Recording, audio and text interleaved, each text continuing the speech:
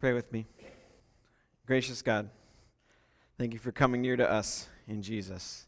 Thank you for all your blessings. Thank you for your gospel. Come now in your word and challenge us, encourage us, show us your good news again, and show us what it means to believe anew each and every day and to trust you and to live that out. In Jesus' name, amen. Paul, can you click on the first slide? It's not working for me. Thanks. Now it is. So look at the sermon title in the bulletin and look at the hymn we just sang. I did that on purpose. Did you catch the gospel reading and what was going on in there? And then you have hymns like Jesus so sweet, and which is true, but it's not the whole story. So I did that on purpose. There's no hymns about Jesus' family thinking he's crazy. So there's no section in the hymnal for that. So I did the opposite and put the opposite of what's going on as a hymn to show us in a bit of light humor. We're looking at the Gospel of Mark this summer. Mark is one of the four called Gospels, Matthew, Mark, Luke, John, and they all write differently to tell you who Jesus is. Mark is the second one, and it's the shortest one. I don't know if Mark was just a pamphlet writer as opposed to a book writer, or he had very specific reasons, or only had a certain amount of pages, and he was going to make it fit, but he wrote short and succinct, and he doesn't even include things like the birth of Jesus. That's in Luke, it's in Matthew, not at all in Mark. Mark just begins by saying the beginning of the gospel of Jesus Christ, the Son of God. And then he goes, he's rolling, and then he tells you what Jesus is up to, what he's doing. Mark is action-packed and tells you the life and ministry of Jesus, what he did, but he wants to press you to answer, who do you believe Jesus is, and will you follow him? So those are the questions we're going to keep returning to. You can read basically any story in Mark, any chapter, any snippet, and ask yourself those two questions. Who do I believe Jesus is, and will I follow him? And you can have a fruitful devotion and prayer all the way through the Gospel of Mark. A word, though, let me back up a minute, on gospel. Mark just begins, the beginning of the gospel of Jesus Christ. Well, that's a bit of a troll, if you know what that means, on other writings in the first century. There were writings about the Caesars that said the gospel of Caesar Augustus. That's seen on inscriptions and on things. And it was a term used to say, hey, for an emperor or a military leader, I've done something good, usually in battle. I've defeated these people for you, and here are the blessings I bring to you. That's what the term in first century Greek usage got used, was gospel meant, hey, I've beat all these people in battle, and I bring this good news to you of what I bring. And here Mark comes along and says, and all the other gospel writers, the beginning of the gospel of, not Caesar, but Jesus. Well, what is it? Who is Jesus, and what is his gospel? See how Mark has hooked you now? The beginning of the gospel of Jesus Christ, the Son of God. Well, what is this gospel? Who is Jesus? Well, and Mark's saying, hey, come along, read the rest with me. And so we've been through part of Mark 1 and part of Mark 3, so we're kind of going quickly through read 1 and 2 on your own if you can. We're going to spend a lot of time between Mark 3 and Mark 8 between now and Labor Day. And over again, Mark, in each story, is saying, who do you believe Jesus is? Because that'll change your life, and it'll direct your life. And will you follow him? Before we get to today's story, I want to tell you a little bit about the reliability of the Gospels. So history people, you'll enjoy this. Non-history people, bear with me a little bit. But this is important to me, and I think for those of us that trust the Bible and want to know we can. About 200 years ago, scholars started to doubt the historical reliability of the Gospels. That is to say, they started to say, read something in the Gospels about Jesus and say, I don't think that happened. Or I don't think he really said that. Usually it's miracles. I don't think that happened. And so many people started to say, well, they were stories. Jesus was some sort of historical figure who did some stuff, and then these stories got embellished over time, and then many, generations after Jesus, they got written down. By the time they got built up, the classic telephone game, I say to, the bench is over here, let's go to Subway at noon, and, by the time it gets around to the Hebels, it's like, my cat died, and I'm sad. It just... But that's many people believe that. It's a popular theory because that analogy works for playing the telephone game, but that's not how the Bible was written or translated or transmitted. That's not true. But it has been believed for a long time, and it ruled the day for nearly 200 years. One person who's a good example of this was a British author named A.N. Wilson. In his 30s, he said he grew up Christian, but then he said he lost any religious belief whatsoever. And he not only said he became an atheist, he became an ardent atheist and wrote things assaulting Christian belief, saying how stupid it was to believe all these things. He even wrote a book on Jesus called Jesus, A Life in 1992. And in that book he said, the Gospels are basically all legendary. Don't believe a thing, truth about them. Fast forward 17 years in 2009, so not that long ago, famously now, Wilson revealed that he believed in Jesus again. He kind of secretly started going to church, and people kind of caught on. Wait, you're the atheist. What are you doing in church? Well, I kind of believe it now. And people asked it, and he's written a lot now. And here's what he said. He said, the whole case for the non-divine Jesus who stumbles in Jerusalem, somehow gets crucified, and nobody having to do with that had anything to do with the founding of Christianity, and they would be horrified if people show up today, they would not recognize Christianity, they'd be horrified by it.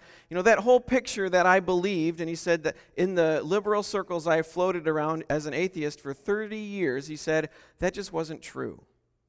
When I dug deep and did real scholarship and looked at it, in other words, he said, when I dug deep and found out actual truth, I found out that the Gospels actually tell us what Jesus said and did. They are eyewitness accounts. And so now there's kind of been this blessed renaissance of biblical scholarship that actually says, hey, read the Gospels, and that actually happened. All that to say, God's Word is true. So I know many of you and many Christians took that on faith and believe that on faith anyways, as I believe you can. But if somebody tries to disprove or doubt, what's in the Scriptures and what's in the Gospels, just give it enough time. And Wilson, the author I was telling you about, even went as far to say when people said, well, what about the church in America? And he's English, so in England, people are going to church less, the churches are declining, are you afraid? And he said, no. And I love this quote. He said, the gospel would still be true even if no one believed it. That's great. Yeah, if churches shrink in many places, it doesn't matter in the sense the gospel is still true. It doesn't change who God is. So the gospel of Jesus Christ, what is that gospel, that good news that Jesus has broken into your life, into our lives, to live and die and rise for you, and that makes an eternal difference in your life and for the whole world. That is true, even if you don't believe it. Even if I don't believe it, even if no one, that's still true. So today, we're getting into a story that also helps me with that. You see, when people say, well, the gospel's just kind of got built up over time and embellished stories. If you were trying to make a good story and get your story straight, you wouldn't include today's gospel reading. So Mark has a lot of these stories that if you were in the back room saying, okay, we got to get this Jesus story straight so people will believe it, accept it, we can, wield power, make people do what they want, you would tear a bunch of pages out when weird stuff happens or when the disciples make a bunch of mistakes. So that's all in Mark. Today's story especially, it's an eyewitness account and it's accurate, and if it wasn't, you would get rid of it. Let me show you. You might have caught it. Then Jesus entered a house, and again a crowd gathered, so that he and disciples were not even able to eat. And when his family heard about this, they went out to take charge, get him, grab him physically, and they said, he's crazy. His family, who knows him, saying, Jesus, you're nuts, you're crazy. If you're trying to say, hey, this Jesus guy, he's everything, you wouldn't want to say, oh, but his family thinks he's crazy. Okay, well, you'd pull that out, right? So Mark's asking you, who do you believe Jesus is?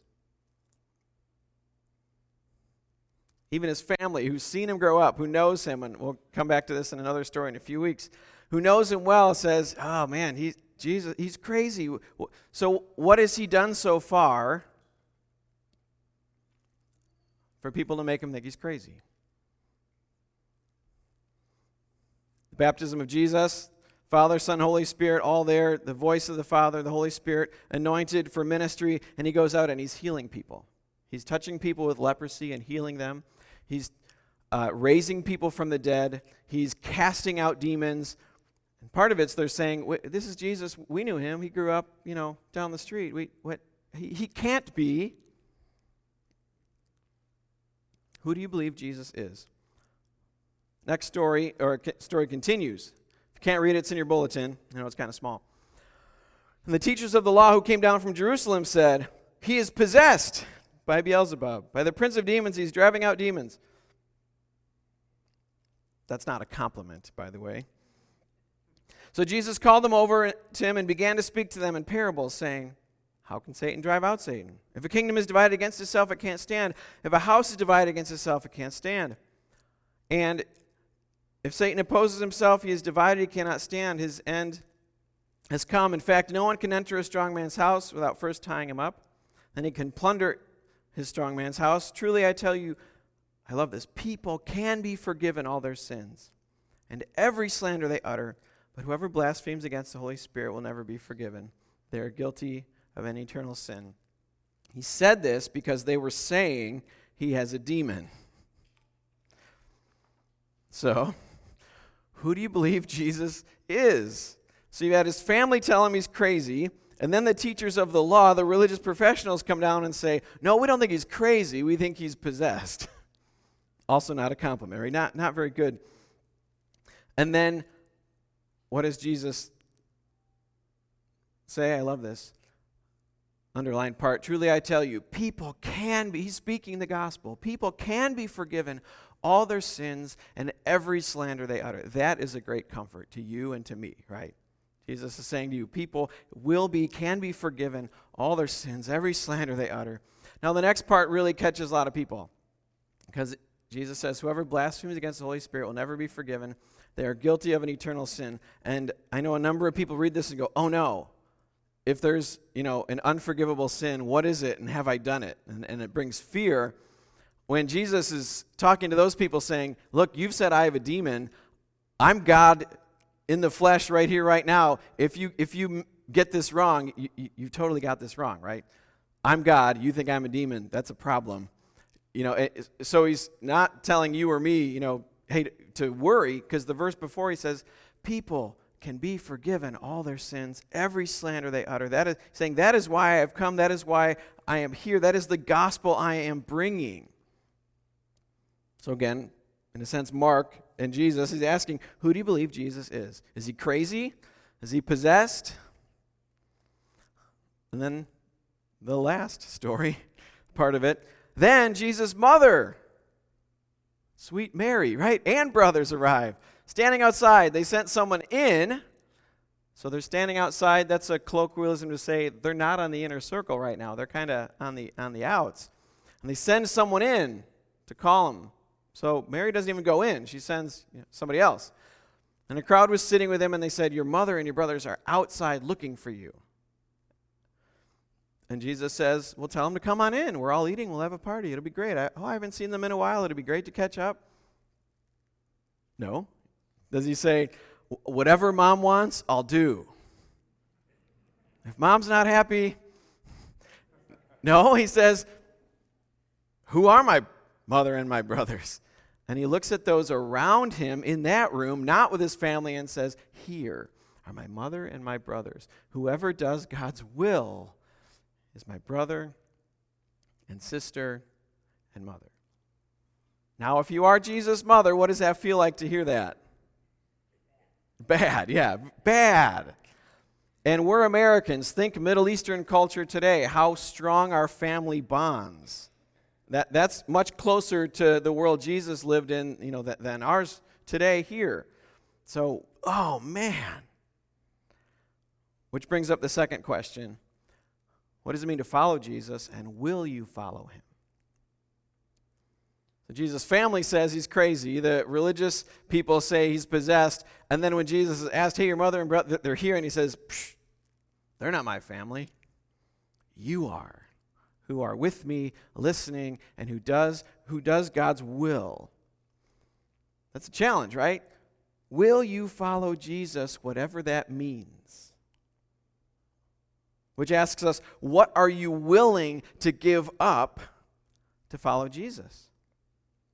Whether it be at times closeness in family relationships or friends or coworkers, or how closely are you willing to follow Jesus? Does Jesus get all of you or just a part of you? Just the Sunday morning part of you? Or maybe Sunday morning and when you're feeling up to it some other time? If Jesus is the King of the universe, if he is the one with all power, all authority, God in the flesh come near, your Savior, your King, your Lord, he does have claim over all of you. You and I don't get to say, okay, Jesus, I can do Sunday morning and most other times, just don't embarrass me in front of my friends, okay? Or just don't make me look silly at the family reunion, okay, Jesus? Can we just have that? Or Jesus, just let me have my comfortable life. Don't ask me to give up anything or just not anything hard. See, Jesus looks at his family and it sounds like he's in a way disowning them. They do come back, obviously. Mary's at the cross and Jesus' half-brothers, write parts of Scripture and spread the church. But here, at the beginning of his ministry, they're confused. They don't know who he is. And Jesus says, my true family are those who follow me and do God's will. Now that sounds harsh if you're Jesus' literal mother or brother at the time, but to you and me, he says, you are my family. I bring my gospel for you, I lay down my life for you, and I will lead you. Follow me and do my will. So back to the first few words on each of these questions, then we'll be done. Who do you believe Jesus is? If you take Jesus seriously in the Gospel of Mark, if you take what Mark says seriously, Jesus can't be just only gentle Jesus, meek and mild, like the hymn says. Not that the hymn's wrong, but he's not only that. He can't just be nice, cuddly, wise old sage. Because there are times when Jesus truly upsets people. Truly confuses. These are hard stories. These are challenging to read and to wrestle with and to preach on. Jesus is challenging. He's not simply gentle Jesus, meek and mild. He's good. He's loving. He's forgiving.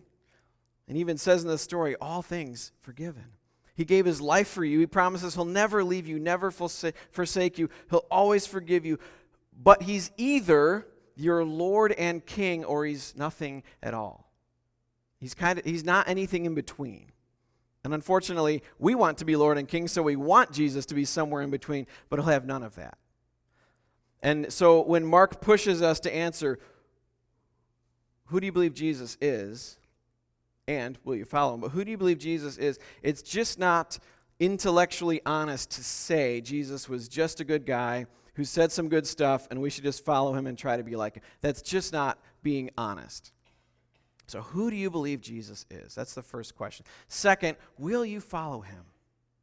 If God has created you in his image, if God has breathed life into your body, given you a soul, died and rose to redeem you and gives you life now and eternal life, if God is the King of all, the Creator, your Savior, your life is not your own. You are God's. You have a king. A good one, a gracious one, a loving one, but you have a king and it's not you. Will you follow him? Will you obey even when it's not easy? Even when your good shepherd leads you to hard places or calls you to hard things? And then here's, for me, maybe the most challenging thing. is when you follow Jesus, we talk about being like Jesus, being Christ-like. When you follow Jesus, you begin to look like Jesus. And from today's story, if you look like Jesus, people might think you are crazy. If people thought Jesus was nuts, and we're saying, Jesus, make me more like you, well, then maybe people might think Christians are nuts if they actually look like Jesus. Are you ready for that? Are you willing to look weird because you follow Jesus? Are you willing to stick out? Are you willing to be a little strange because you don't live like everyone else? You don't have the same ideals, the same priorities, even the same morals. You look different. Who do you believe Jesus is? And will you follow your King, your Lord, God with us, who has given his life and risen for you, who is your good shepherd? You see, even though Jesus is challenging, life in Christ is worth it. The gospel is the best news out there. You just might look a little weird, and that's okay. Amen.